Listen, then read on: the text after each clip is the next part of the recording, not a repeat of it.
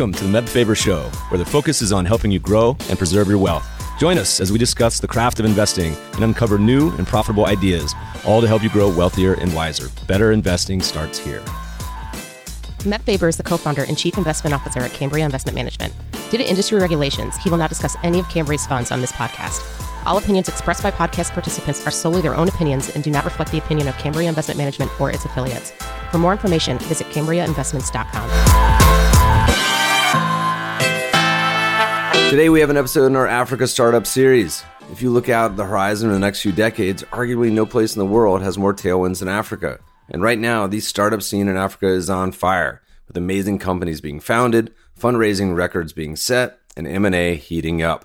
We've already featured some of the top companies from Africa, like rocket ship unicorn Chipper Cash and Smile Identity. But in addition to these world-changing startups, we'll also talk to those that are boots on the ground investing and allocating across the continent to learn firsthand about why Africa presents such a unique opportunity today. This episode is sponsored by our friends at YCharts. A typical day in the life of a financial advisor calls for back-to-back client meetings, juggling portfolio management, and the consistent desire to improve client relationships. YChart's report and proposal tools could be the missing piece to help you effectively handle these time-consuming tasks. Now more than ever, clients want to hear from their advisors, and with user-friendly templates at your disposal, generating impactful client reports can be easily integrated into your everyday routine, helping you free up time and focus on what matters most, enhancing client interactions and growing AUM. Need to make a clear head-to-head comparison between a client's existing portfolio and your proposed one? Want a seamless way to educate your client and present market trends with minimal effort? Join thousands of users who rely on YCharts to easily answer those questions and much more by leveraging personalized proposal reports to truly showcase your value add. Click the link in the show notes to learn what others are saying about YChart's comprehensive suite of reporting and proposal generation tools. Get 20% off your initial YCharts professional subscription when you start your free YCharts trial. Click the link in the show notes or tell them Meb sent you, for new customers only. Please enjoy today's show in the Africa Startup Series. What's up, everybody? Today we have a soulful episode. Our guest is the managing partner at Launch Africa Ventures, a leading early-stage VC fund, and the co-founder and CIO of Startup Bootcamp Afrotech, the leading venture accelerator program in Africa. Today's show, we start by hearing how volunteering in an African orphanage changed the trajectory of our guest's life, convincing him to leave Wall Street and move to Africa to eventually launch the first accelerator there. Then we hear all about the areas technology is touching that our guest is excited about, including education, healthcare, finance, transportation, and more. As we wind down, our guest shares the challenges companies face when navigating the different countries across the continent. Please enjoy this episode with Launch Africa Ventures' Zach George. Zach, welcome to the show. Thank you, Meb. Great to be here. Where do we find you today? At the tip of Africa. I am based in beautiful Cape Town, South Africa. Came here on a holiday 11 years ago from New York City and just never left. So I just couldn't get on a plane back. So I'm still here 11 years later. that is the same story for me in LA about the same time period. I said, worst case scenario, I live at the beach for a year and fast forward and now I've acquired a wife and a child and everything else and don't want to leave. I hear you're also a guitar player. I got a request for you. We got to update the intro soundtrack to our podcast. I feel like I should get a Zach jingle. It's a lot of pressure, but I'll do a tune. If you have a little coffee or wine this weekend, South African wine, and come up with something, let me know. I will put it on the intro. Of course. No, it's an important part of my life. Music. I think there's going to be a whole class of people. I call them the crooning capitalists. Capitalists who croon. But I've been playing the guitar and singing since I was 12. And it's just such a huge stress relief. Some people like to meditate. Some people like to run. But for me, it's music and singing. And it sort of keeps a good balance between my left and right brain. You... almost more than anyone, we're going to talk about Africa, but you, my gosh, Oman, India, Stanford, New York, Africa. See if you can condense that. I want to hear a little bit of the origin story, a little Lehman Brothers sprinkled in as well. So how'd you end up in South Africa, by the way? Let's hear the origin. So short story, Born in the Middle East in Oman, lived there for 16 years. Parents were foreign service, worked for the Ministry of Finance. Mom was a teacher. Grew up sort of third culture, expat, international schools for 16 years of my life. Went for the very first time to India for my undergrad to this thing called the IIT, which it's sort of geek school for engineers. It's where the CEO of Microsoft and Google went to school. So super cool school. Was that pretty intense, or was it more just like the challenge of getting into it, which is like 1/1,000,000%, I feel like, in India? Or is it actually like really hard once you're in too? Or it's pretty hard once you get in, but it's harder to get in. It's a little easier once you're in, but it's literally MIT on steroids, just to put it mildly. But once you're in, I sort of was one of those. I spent most of my 4 years at IIT playing music and riding motorbikes and chasing women. And I was like, I have to have a GPA of at least 3. No one really cares what your GPA is if you're at a top school, as long as you graduate. And I realized that in my first semester. So I was like, I'm not going to be a 4.0 or a 3.8. So let me just pass and have fun. And I did. Yeah. So Smart decision.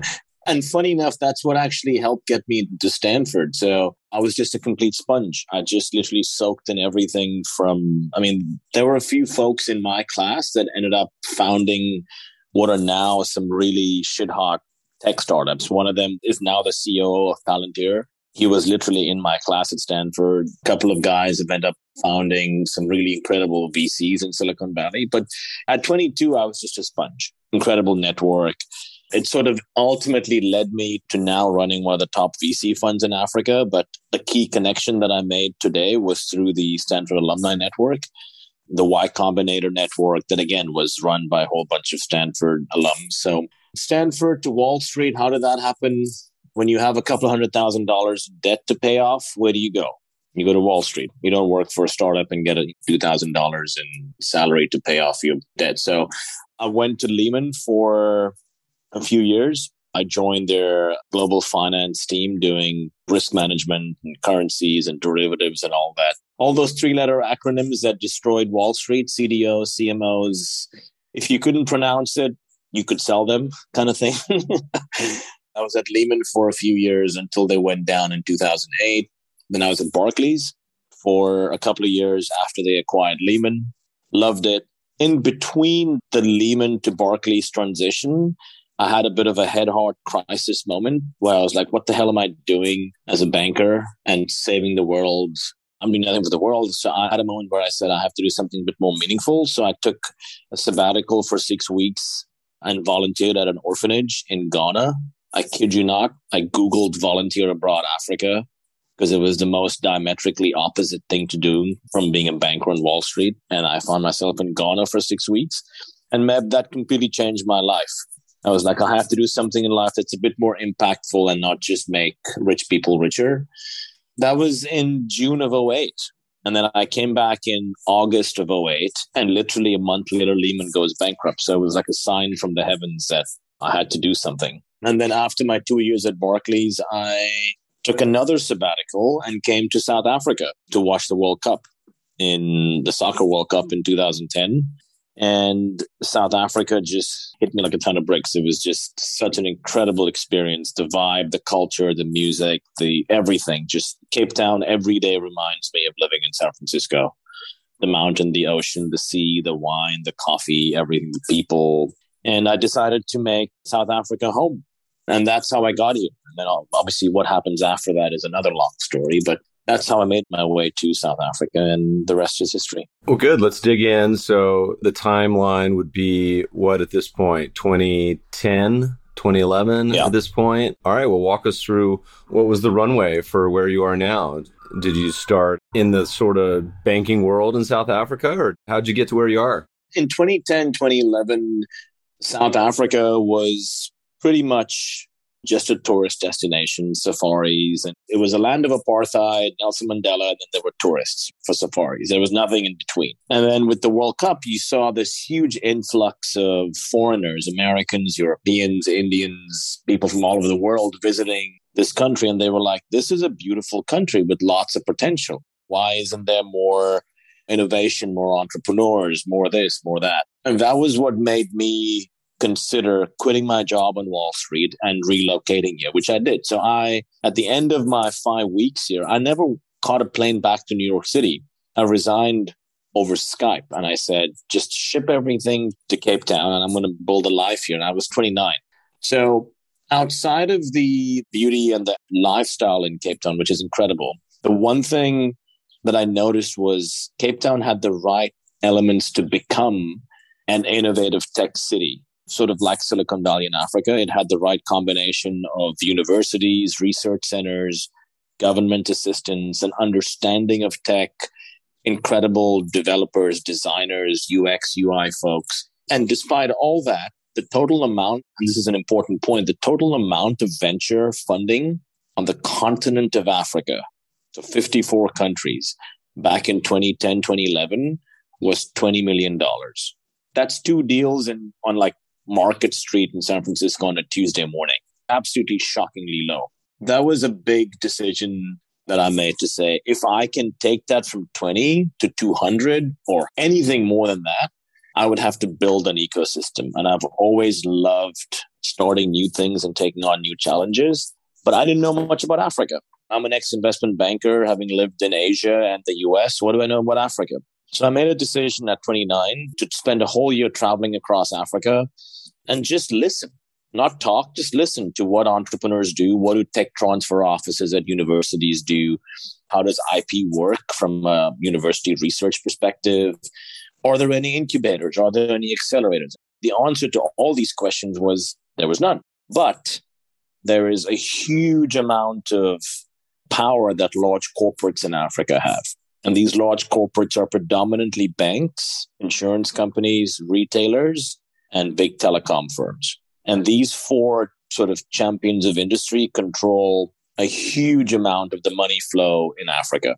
And again, Africa is 54 countries, but I'm just saying, broadly speaking, in the largest economies of Africa, which are Nigeria, Egypt, South Africa, and Kenya, that's where money moves. So I figured all I had to do was convince these large corporates that it was in their best interest to work with startups. But that is a 2 to 3 to 4 year period. It's literally a cultural and anthropological mindset shift. What was the reception at that point? Was it something where people were like, yeah, sure, it sounds good, or were they like, you don't understand, this doesn't work here? Like, what were the conversations like?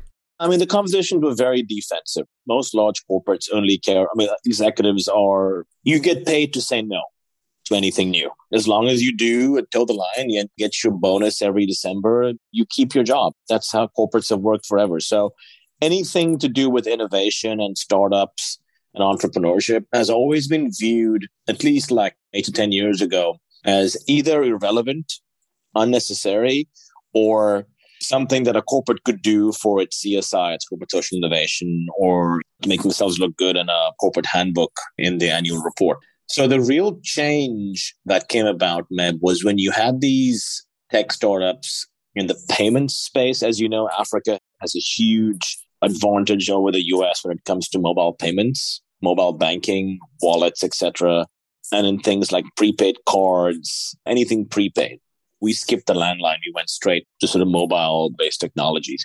So the moment corporate Africa felt that their turf was challenged by technologies such as AI, blockchain, sensors, drones, which were pretty new, but ultimately they were losing out end customers, which were millennials and to a certain extent Gen Zs. In sort of 2014, 2015 onwards, they took these innovations seriously. So I was consulting to a whole bunch of corporates in Africa, mostly banks and insurance companies, for about 3 years on how to invest their money better.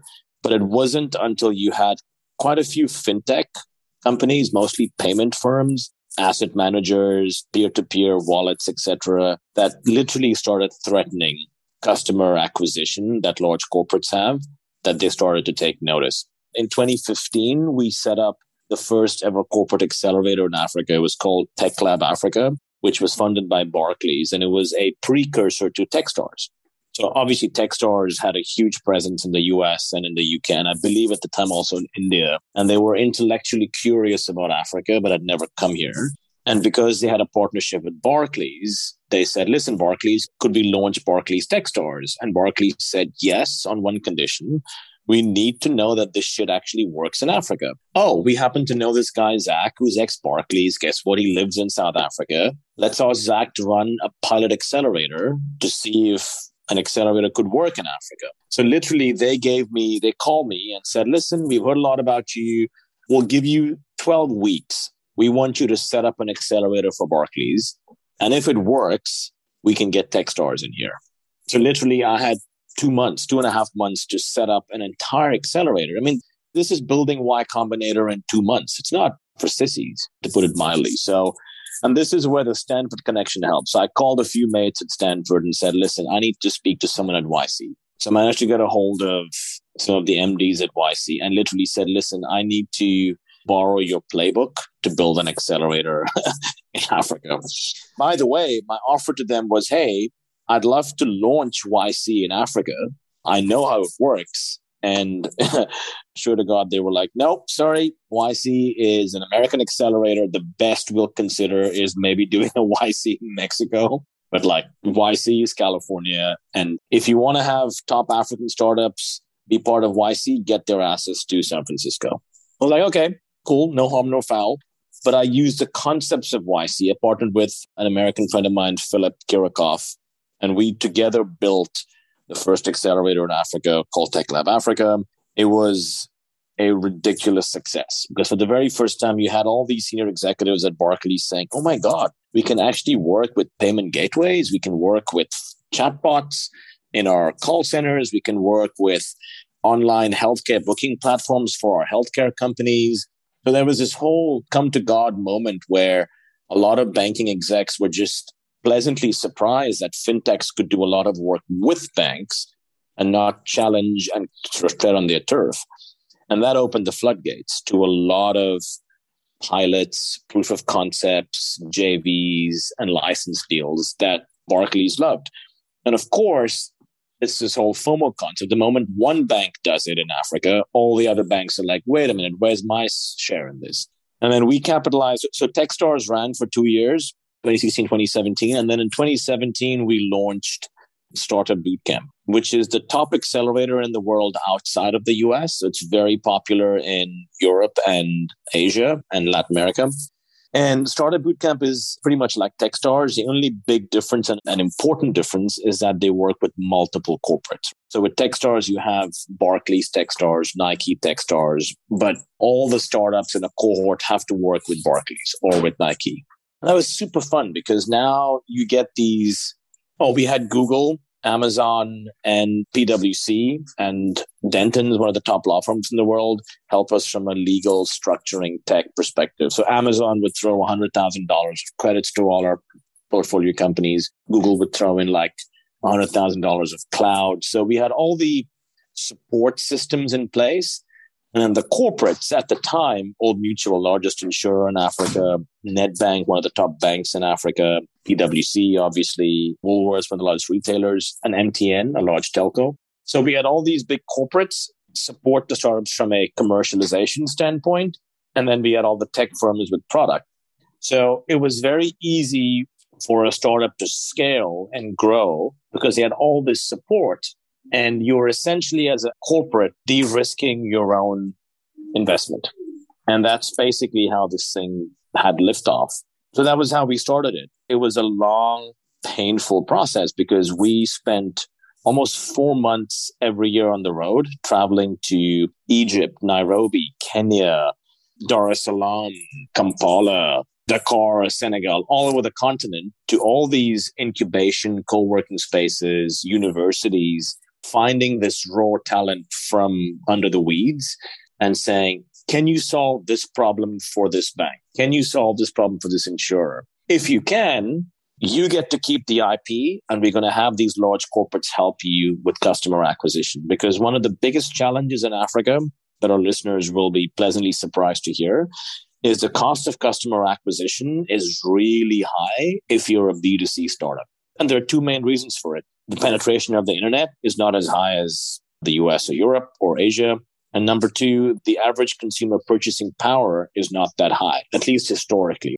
But the one thing that most people have is they have bank accounts, they have phone lines, they have insurance policies, they have retail cards. So if you can access customers through large distribution platforms, aka the large corporates, then that is a surefire way for you to lower your customer acquisition cost and then concurrently increase your customer lifetime value, your LTV.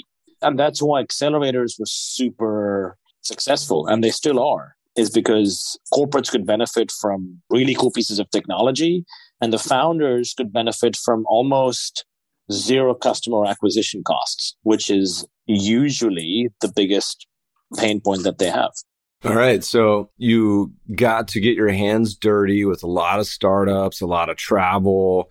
Seems like the coolest part is just getting to know everyone. It's like a gigantic 4 or 5 year networking experiment. Were there any notable companies that sort of came out of that period that have continued to exist or been acquired or are notable that you guys got to work with in those early days?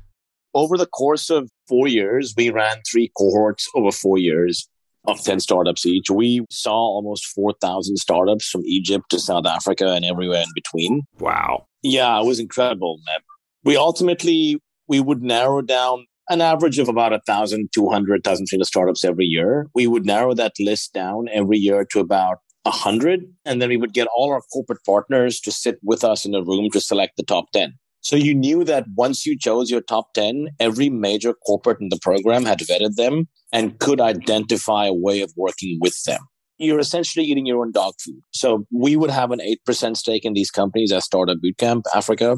And the corporates were essentially our offtake agreements. So you know that it's highly unlikely that these companies will go under because of lack of customer, because these corporates have specifically said that we like them because of this. You do that for 3 or 4 corporates and then you've pretty much covered yourself. So the success rate of the portfolio companies of corporate-backed accelerators in Africa is pretty damn high. So 5 years later, the 30 companies that we invested in, only 4 of them have gone under. The other 26 are still alive, running, operational. One of them is now a $500 million company that's just closed its Series B round. It's the largest digital bank in Africa. They're called Kuda Bank. They're like the Chime or the N26 or Monzo of Africa. When we invested in them and they were part of our accelerator, they had about 5,000 customers on their waiting list. They're a digital bank. Our valuation was effectively $250,000 because they were still pre-revenue. Wow. You don't hear about that ever anymore. No, you don't. Their most recent round was led by Valar, Peter Thiel's fund, and Target Global, and Entree Capital from Israel. So that's obviously a blowout success, but there are a few other companies that are close to $50 to $100 million in valuation. But remember, as an accelerator, you get really favorable terms because you're adding a lot of value outside of just your capital. That's why YC can invest $100,000 for 6%. Techstars can do $100,000 for 7%. Similar terms for us. But the uptick in valuation through an accelerator, especially a corporate accelerator, is huge. And then we ran that for 4 years. Obviously, because of COVID, a lot of corporates had to cut back sponsorship of accelerators. So 2020 was a bit of a downer. And sort of mid-2020 was when I made the pivot to say, let's not depend on these large corporates to fund accelerators.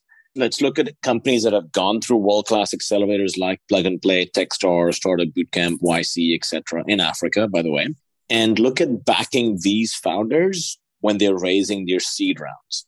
Because the problem in Africa, and this is probably a Southeast Asia, Latin America, Africa problem, I put them in the same bucket, is when you're doing a pre-Series A round, there is so little available pool of capital outside of friends and family and angels. You may have like a super hyper local VC fund. Like if you're a Kenyan fintech, you may have like a small Kenyan fund that might write you $100,000 check, but it's pretty regional and hyper local. And then suddenly you get to Series A. And I mean, the sort of ballpark is once you're doing $100,000 in MRR, monthly recurring revenue, is when the big sort of VCs start looking at you. And there's suddenly like an influx of VCs looking at you. And these are continental VCs as well as US, European, and Asian VCs.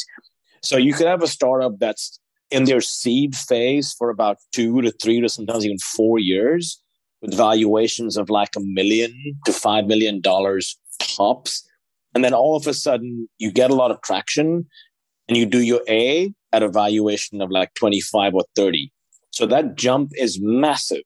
And no one's funding these companies except angels. So I turned around and said, what if we started a Pan-African fund that literally invests only in graduates of world-class accelerators in Africa, and we lead rounds and we reduce the time it takes for founders to get from seed to Series A, which used to be 2 to 3 years, sometimes even more. And now we can bring it down to like a year, maybe 18 months. And that's because if you're an institution coming in that early, but the key thing here is historically, when VCs have tried to invest in companies pre-Series A, out of every dollar they invest, something like 70 to 80 cents on every dollar goes towards solving shit that startups haven't taken care of, like their legals or their accounting or their marketing or their HR or their tech. That is not a VC's problem. That is stuff that an accelerator, an incubator, a venture builder must do for you. Or you got to have your house in order and then raise money from a VC purely to acquire customers and spend on marketing and growing your team. So with our focus on only backing accelerator graduates, we could easily get a steady pipeline of companies that put literally on a platter to us. And because we've worked running accelerators for the last 7 years, it was easy. We had every accelerator in Africa literally coming to us and saying, please, these are our top 5 graduates before demo day. We'd love for you to lead their round. It seems like such an obvious proposition. What's the timeline? When did the fund get started? When did you start putting this together?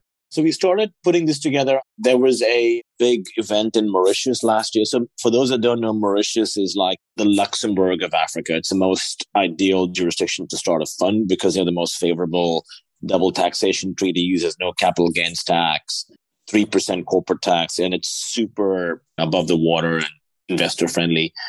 So we had a summit in Mauritius. We got a bunch of people together and we set up the fund in July last year, 2020, with a goal to be the most prominent seed stage fund in Africa. We targeted a $15 million fund. And within 3 to 4 months of us fundraising, just the demand from founders was so huge. And we had LPs from all over the world come and say to us, is this a vehicle where we could invest in early stage startups in Africa without having to spend ages DDing them ourselves? I'm like, yeah. And we were oversubscribed. So we've now oversubscribed to 25.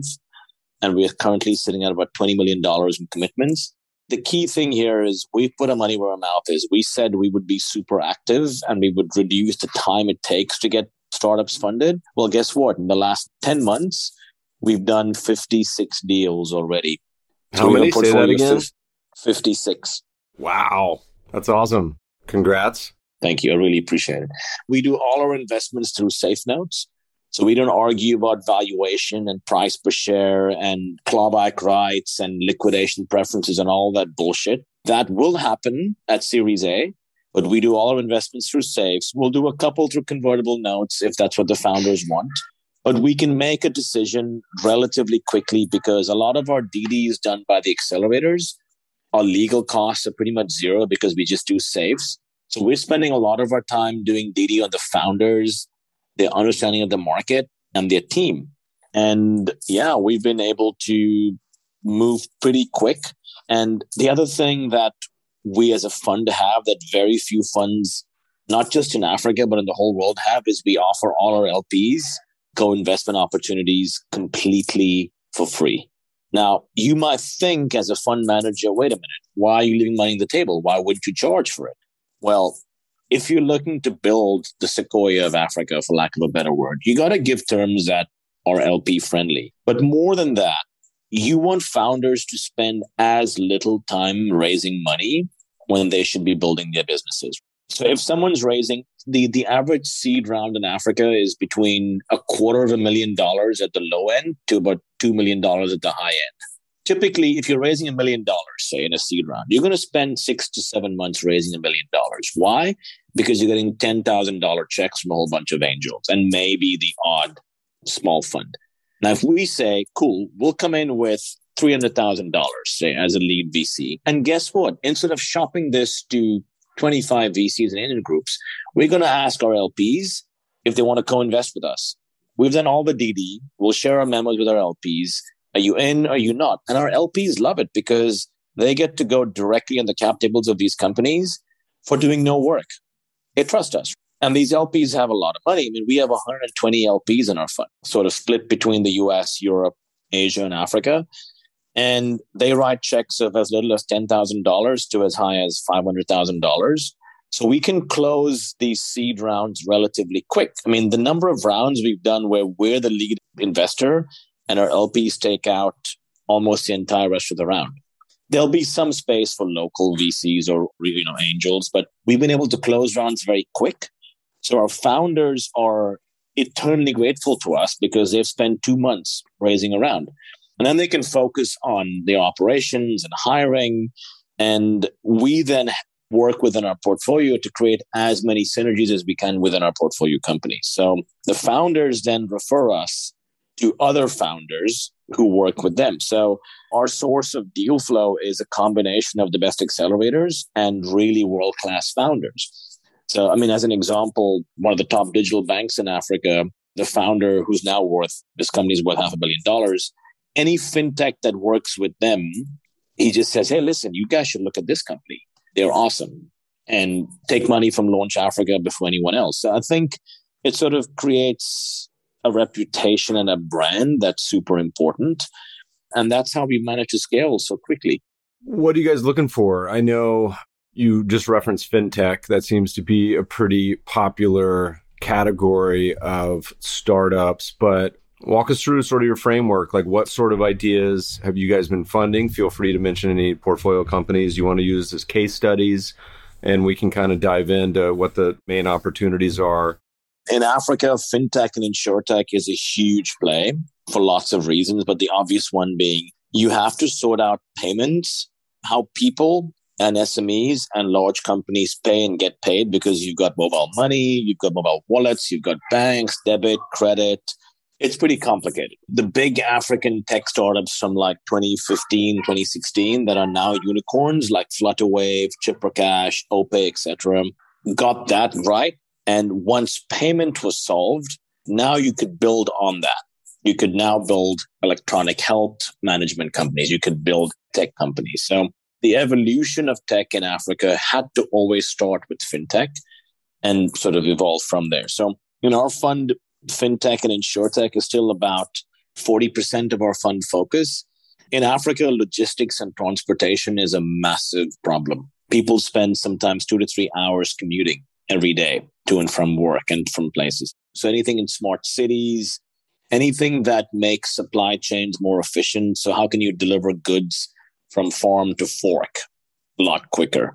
How do you help transport people and things quicker? So super apps, food delivery, last mile, logistics, e-commerce, always a huge, but again, these are derivatives of fintech companies. Fintech, insurtech, logistics, e-commerce, marketplaces, huge industry, grocery delivery, you name it. And then health tech. Health tech, obviously, because of COVID, got a real boost in the back, and they've really blossomed. Agri-tech, so using sensors and drones to make agricultural productivity better. And then last but not least, my personal favorite is edtech. I mean, think of the almost 1 billion people in Africa under the age of 30 that need to be educated. They cannot go down the traditional brick and mortar school system. So anything around continuing education, online courses, learner management software, LMS systems is always going to be huge. And I think edtech globally, not just in Africa, is one of the most underrated and underfunded industries that I'm very bullish on. How much of these startups that cross your plate are businesses in Africa that are focused entirely on the continent versus African startups that are also potentially offering services, products elsewhere? Is it majority continent focused, or what's the lay of the land? I get that question a lot. So first of all, I've got to remind people that although Africa is often viewed as a continent, It's got 54 countries. So if you're in Nigeria, the population of Nigeria is 220 million officially. It's probably a lot more than that, which is the population of adult America. Do you need to even scale outside of Nigeria if you're a fintech or a health tech company? Probably not. So the fact that you're even Pan-Africa, if you're in Nigeria, is a big step. Most African startups don't need to scale outside of the continent, and they spend 2 to 4 years scaling into other African countries. However, in certain industries, there is a very strong correlation between Africa and Europe for lots of reasons. I mean, Francophone West Africa, the French in West Africa, the English in Southern Africa. There is a lot more expansion into Europe in sort of post-Series A in certain industries than the US. But the reality is, because Africa has 1.4 billion people and is the fastest growing continent from a population standpoint, you don't really need to be outside of Africa unless you're a B2C startup. That's the only exception. So if you're building a Netflix or a Spotify, sure. But if you're B2B, that gravy train will keep running and running and running, because the large telcos, the large banks will just keep supplying you with clientele till the cows come home. So short answer is, there are a few African startups that serve global markets. The most notable of one of them is a startup called Andela that was funded by Zuckerberg Chan and Al Gore through Generations, his fund. They provide world-class software development tools and personnel to some of the top Silicon Valley tech firms. So a lot of Silicon Valley tech startups, their devs, designers, etc., are from coding academies in Nigeria and Kenya.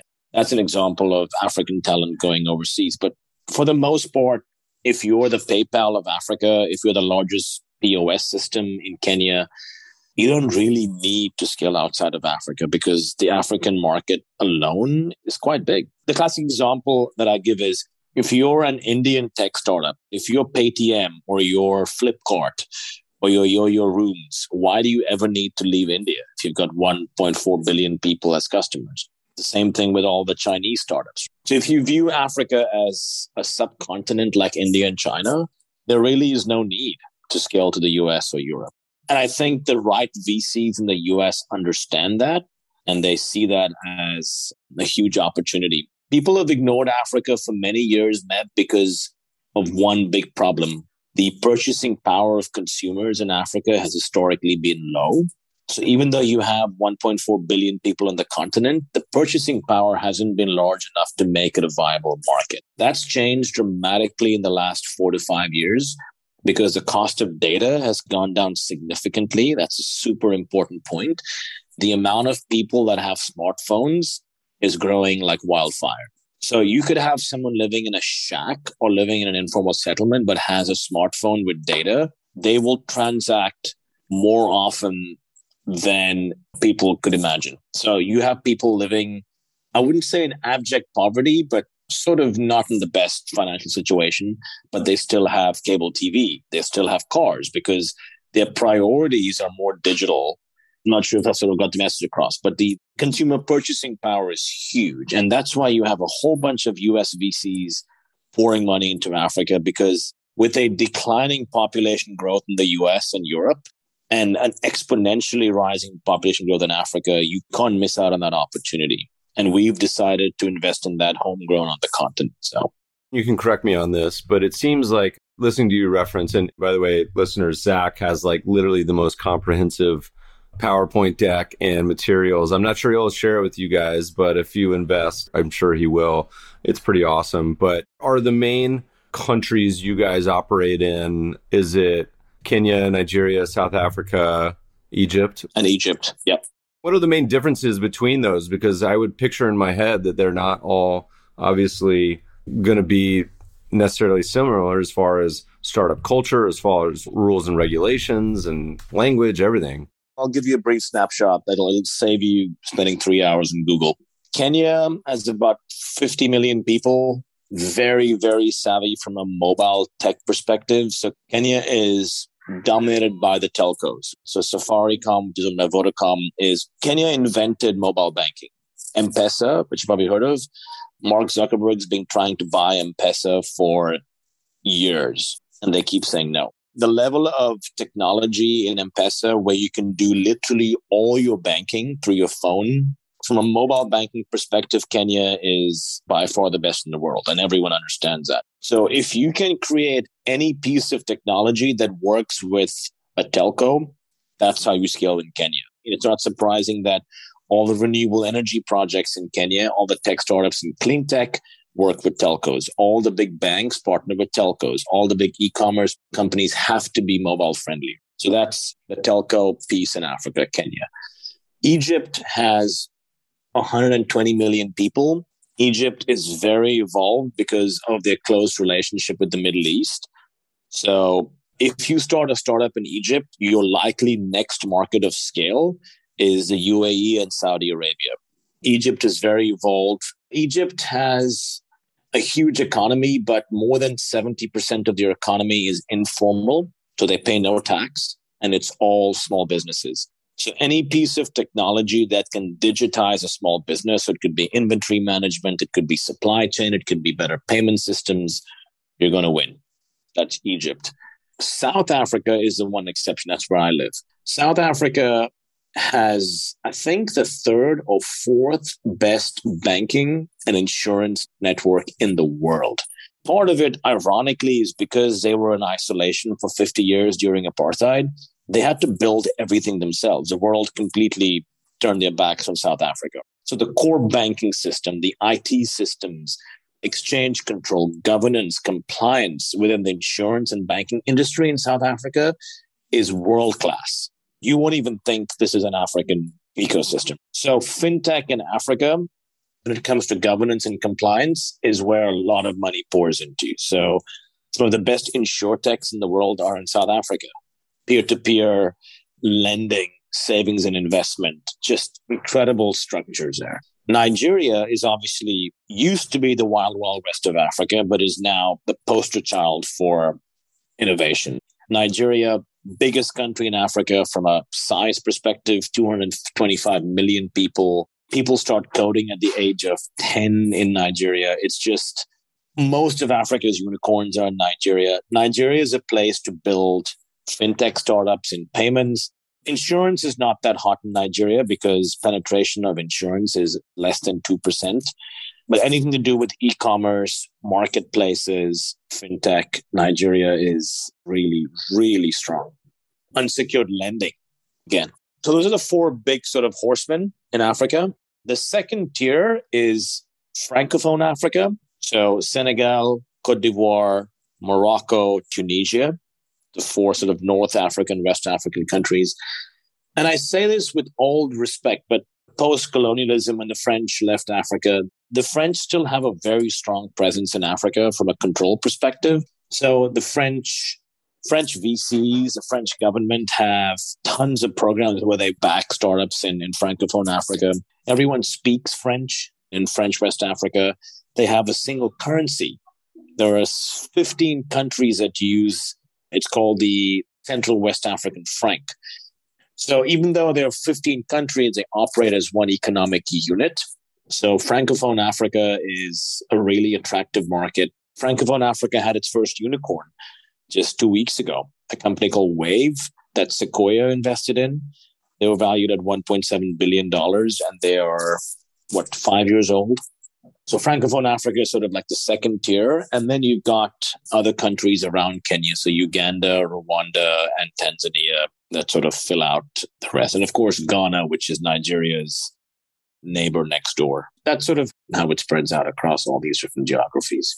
So you guys have had some pretty monster returns from some of these early names. I mean, I'm looking at like 10 baggers, 100 baggers. There might even be 1,000 bagger. I don't want to jinx it, but talk to us about a couple names you guys have been investing in the last year. I think it'd be interesting to hear a little bit about what sort of startups that you guys have found to be particularly interesting or doing some cool stuff. I'll give you a few examples. I'll try and give you examples of one that aren't obvious. So The obvious ones are Fintech. So we had a really cool investment we made into an unsecured lending platform in Nigeria called PayHippo.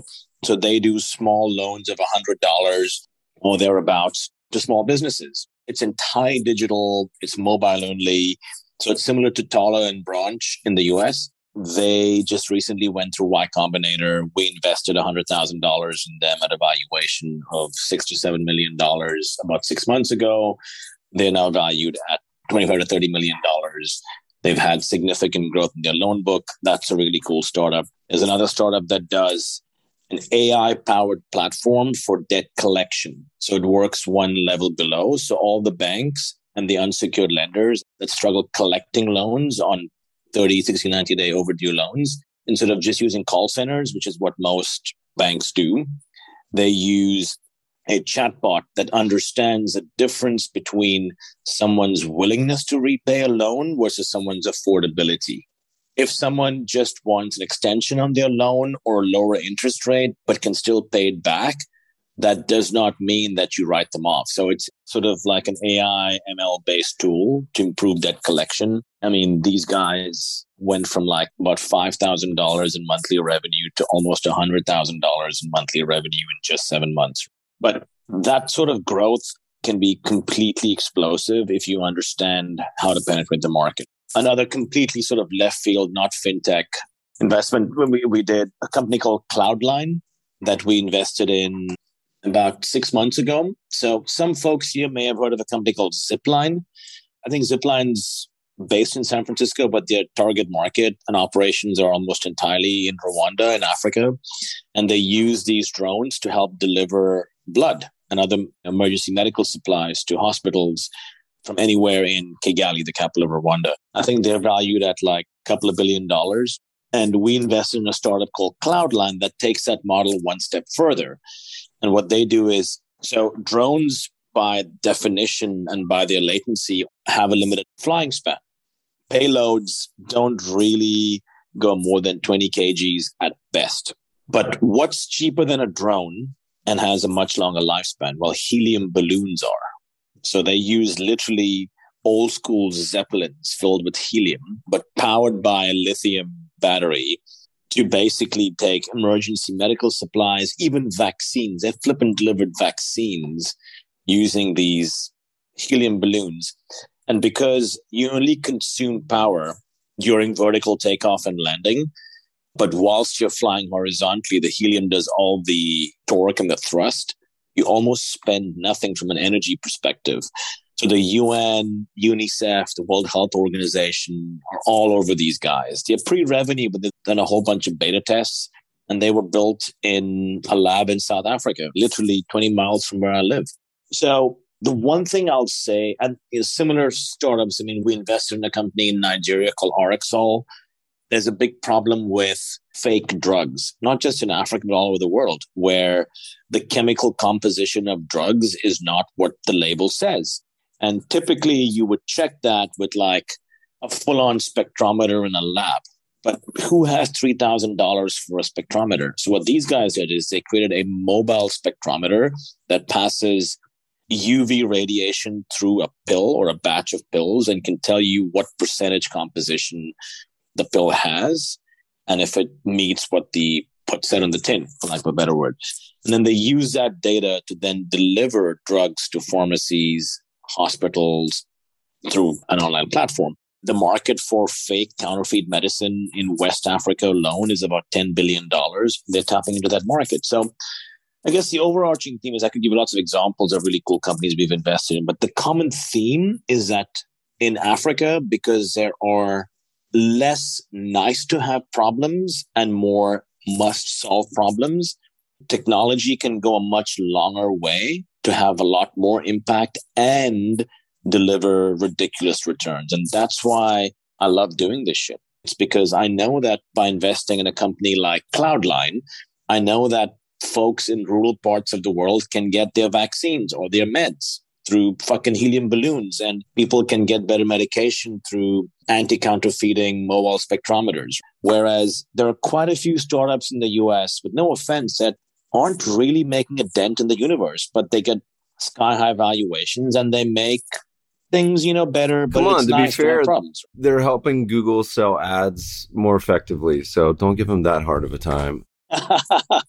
We're starting to see the world take notice, I think. Part of it is some of the companies graduating to unicorn status. Part of it is M&A, with people like Square and others starting to buy companies and partner in Africa. How much of the environment has changed in the past few years? Is it where, because certainly in the US, you're seeing the early stage seed, pre-seed over the past 3 to 5 years take almost like a exponential shift in valuations and money flowing in. Is that something you're starting to see or not so much?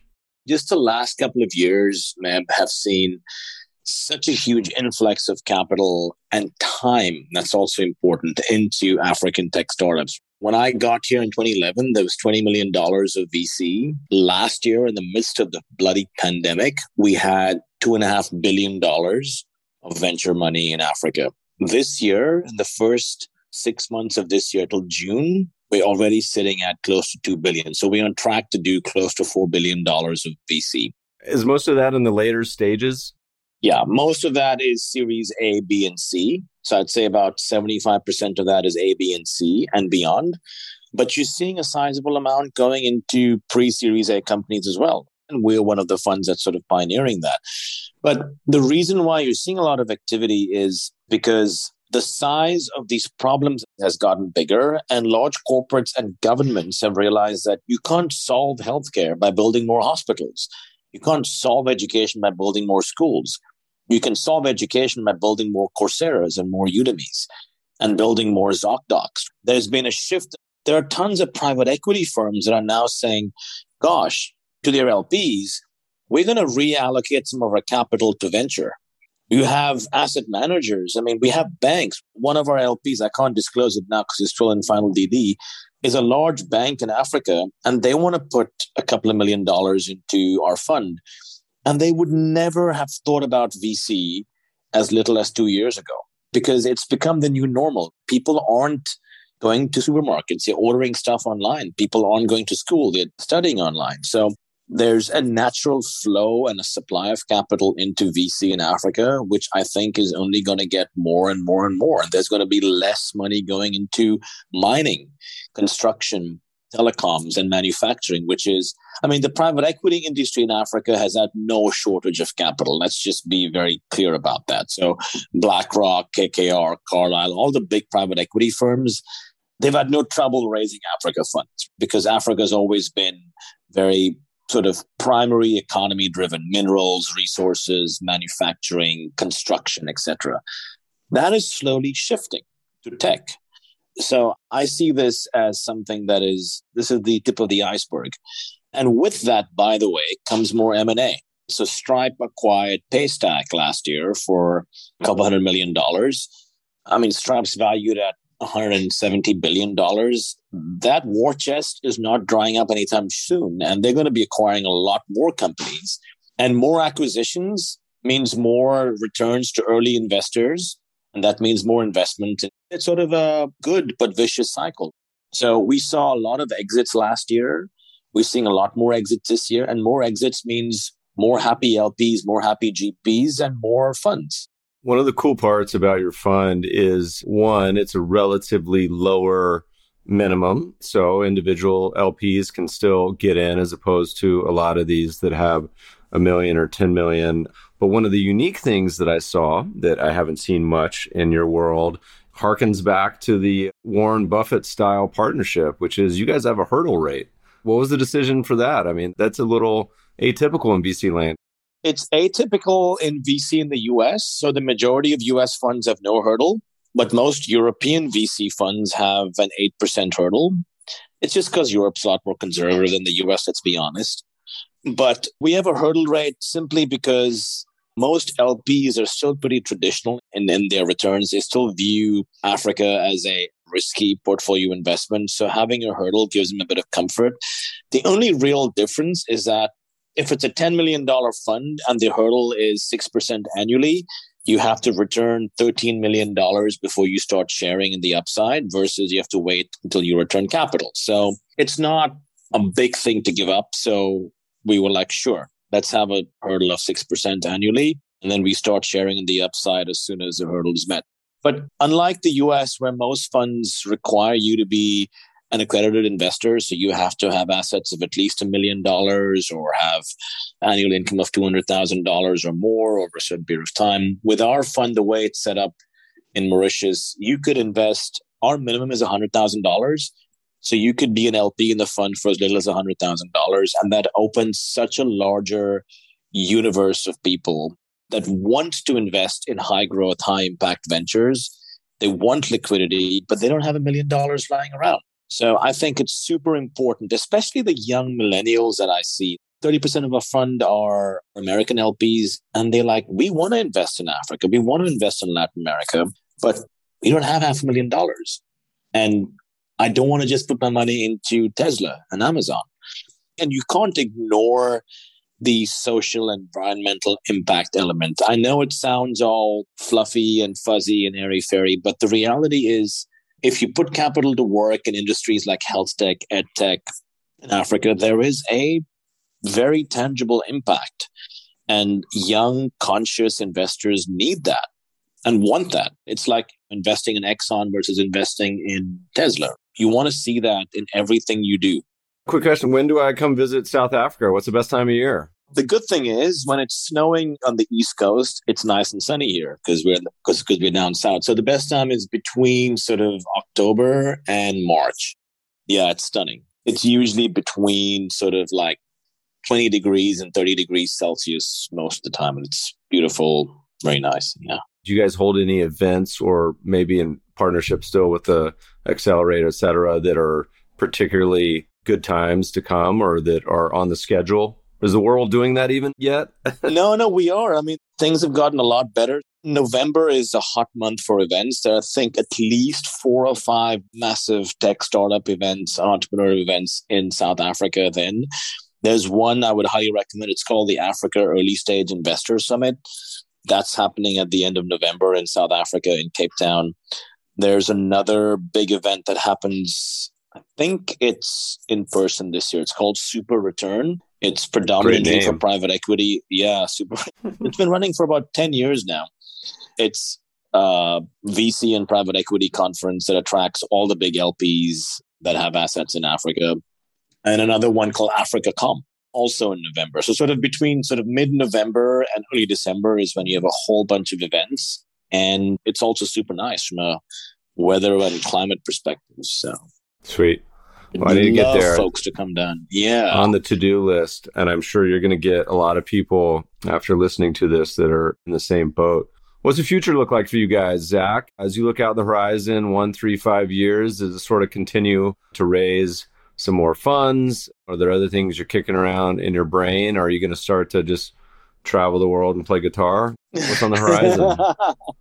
You got a couple startups of your own running around the house, I hear, too. So listen, I'd love to do the whole travel the world. I've actually been to 67 countries, which is a lot more than most people have in their lifetime. So this is fund one. I mean, I've run an accelerator fund before the startup bootcamp. This is a $25 million fund. We've got a small amount of remaining. We've got just under $5 million left in this fund. We'll deploy in the next year. And then fund two will be at least $200 million because it'll be seed and Series A. Like I said, our goal is to become the top VC fund in Africa. We're getting there. I would love to see more successful and impactful tech ventures come out of the continent, be a shining beacon to their counterparts in the US and Europe and the rest of the world. So that's the game plan.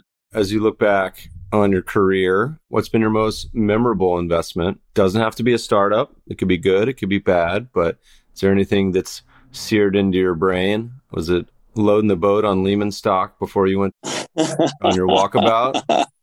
Any ideas? Gosh, that's such a good question. I've got so many investments. I made about 30 investments as an individual in addition to the sort of 70 odd through the funds that I run. It's hard to say, but I would probably say the best bet I took was when I invested as the first investor from the African continent into Flutterwave. Flutterwave is now $1 billion company. 4 years ago, people were laughing their socks off. My own dad and mom were like, what the hell are you doing investing $10,000 into Flutterwave? Like, what are they? Like a payment company in Nigeria? Isn't that the country where people have like the most amount of scams with like stealing your money and shit? And I was like, no, I actually understand how banking APIs work. Blah, blah, blah, blah, blah. They're growing at 10% week on week. They went through YC. Just, I know I have a good gut feeling about this. And 4.5 years later, they're valued at $1 billion. And it's just a good story because I just love dispelling myths about bureaucracy, corruption, geopolitical shit. And the more positive stories you have coming out of a continent like this, it's just doing good is good business. That's an example. But on a personal front, the one thing I will say is one of the best investments that I ever did, doesn't involve money, was taking the time out to learn a musical instrument. This sounds bizarre, but I can tell you now, founder stress is such a real thing and mental health is such a massive problem. I mean, I'm sure you know this. It's huge in the US, but even in Africa, I mean, founders struggle with depression, with anxiety, with stress, and they have no outlet to release that stress. They have horrible family lives, almost non-existent relationships with their spouses and children. But if you have something like music or writing or meditation or something to just keep your mind and soul happy, I play the piano for an hour almost every day. I do gigs and it just helps me. And ironically, it helps me make better decisions when I look at deals because I can use my sort of creative right brain and balance out the analytical part of my left brain. I've always said to people, find a hobby that's not just a hobby, but something that you really love and try and be fucking good at it. And that's a good way. So that's the best investment I made, was just investing in a passion that does not pay my bills. If I'm getting paid for my gigs, yeah. The concept of balance. It's hard for entrepreneurs. I mean, being an entrepreneur is the hardest job on the planet. Listeners are sick of hearing me say this, but we always say the best compliment you give an entrepreneur is they just simply survive. They are still in business because so many fail as a normal reality of it. And that's so stressful. And a lot of people, I think, go into it thinking they know that it's going to be stressful and then don't mentally prepare to have the balance that you reference, whether it's surfing or hiking or meditating or music, whatever. But I mean, pick your poison, right? Yeah. Of course. Zach, this has been awesome. Amazing whirlwind overview of everything that's going on in your world. If people want to find out more, they want to invest, they want to hear your writings, they want to come grab a coffee in Cape Town, like where do they go? What's the best places? I'm super reachable. I give my WhatsApp number out to everyone, to my chagrin, but I'm at Zach, Z-A-C-H, at launchafrica.vc. I'm on Twitter, Zach, Z-A-C-H _CPT. I'm on LinkedIn, Zachariah George. And our website is launchafrica.vc. I will always take a meeting with someone. I will make time for them. I never, ever say no to a meeting with an entrepreneur because you never know what can come out of it. The other day, I had a meeting with a random entrepreneur that was referred to me from someone else. The guy makes coffee. He makes fucking good coffee. And now it's called minimalist chocolate, which is literally chocolate with just cacao and milk with the perfect combination, no sugar, nothing. And it's selling like hotcakes here. And he's now expanding to the US. And I met him for coffee and he's like, come have coffee at my coffee shop. I make my own coffee. And the next thing you know, he's raising money from Silicon Valley VCs for this concept called minimalist chocolate. How can we have as little ingredients as possible in a bar of chocolate? And people love it because it's conscious, it's eco-friendly, and it's tasty. So yeah, I never say no to a meeting because you never know what can come out of it. And worst case, you get a delicious bar of chocolate. So, I mean, come on. Yeah. Well, listeners, we'll post all these resources we talked about a lot in the show note links, some of these conferences and places to find Zach. We'll see if we can twist his arm into sharing some of his research because it's incredibly comprehensive on everything going on in Africa. I think I've learned more about reading through your deck than almost anything else. So I look forward to meeting you in person. Thanks so much for joining us today. Thanks, Meb. Have a good one. Okay, take it easy. Podcast listeners will post show notes to today's conversation at mebfaber.com/podcast. If you love the show, if you hate it, shoot us feedback at themebfabershow.com. We love to read the reviews. Please review us on iTunes and subscribe to the show anywhere good podcasts are found. Thanks for listening, friends, and good investing.